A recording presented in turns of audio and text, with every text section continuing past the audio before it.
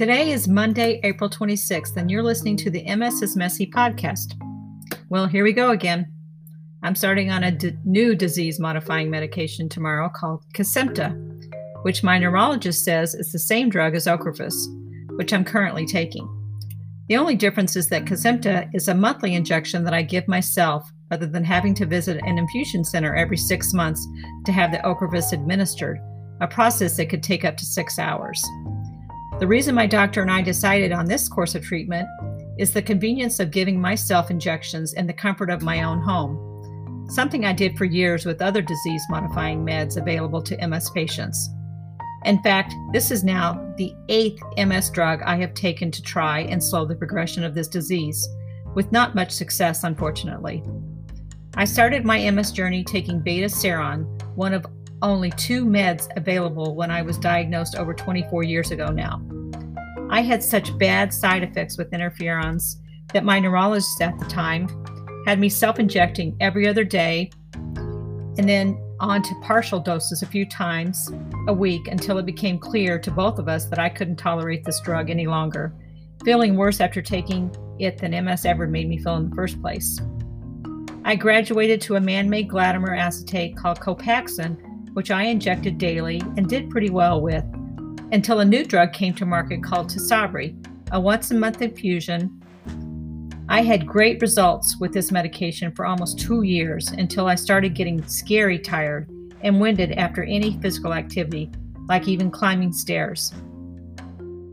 I thought I was having heart issues. Really, I didn't know what it was. I ended up in the hospital because my hemoglobin levels got dangerously low, and after blood transfusions all night, I was back to myself, thankfully. I went back on Copaxone because there weren't any other options, but this time around, I developed painful site reactions where I injected. After years of self-injections, there were no more available places left in my body that weren't sore, dry, red, and itchy. In the meantime, researchers had started developing MS meds in pill form. Yippee! No more needles. I subsequently tried 2 of these new oral medications called Tecfidera and Gilenya, neither of which I could tolerate for more than a few weeks. At this point, I had run out of options and ended up going without treatment for several years until Ocrevus was approved by the FDA. I've been on this medication for 3 years now, but with 6 months in between doses, many patients, me included, experience what's called the crap gap, meaning you feel like crap when the drug has worn off, but you're not due for the next dose yet.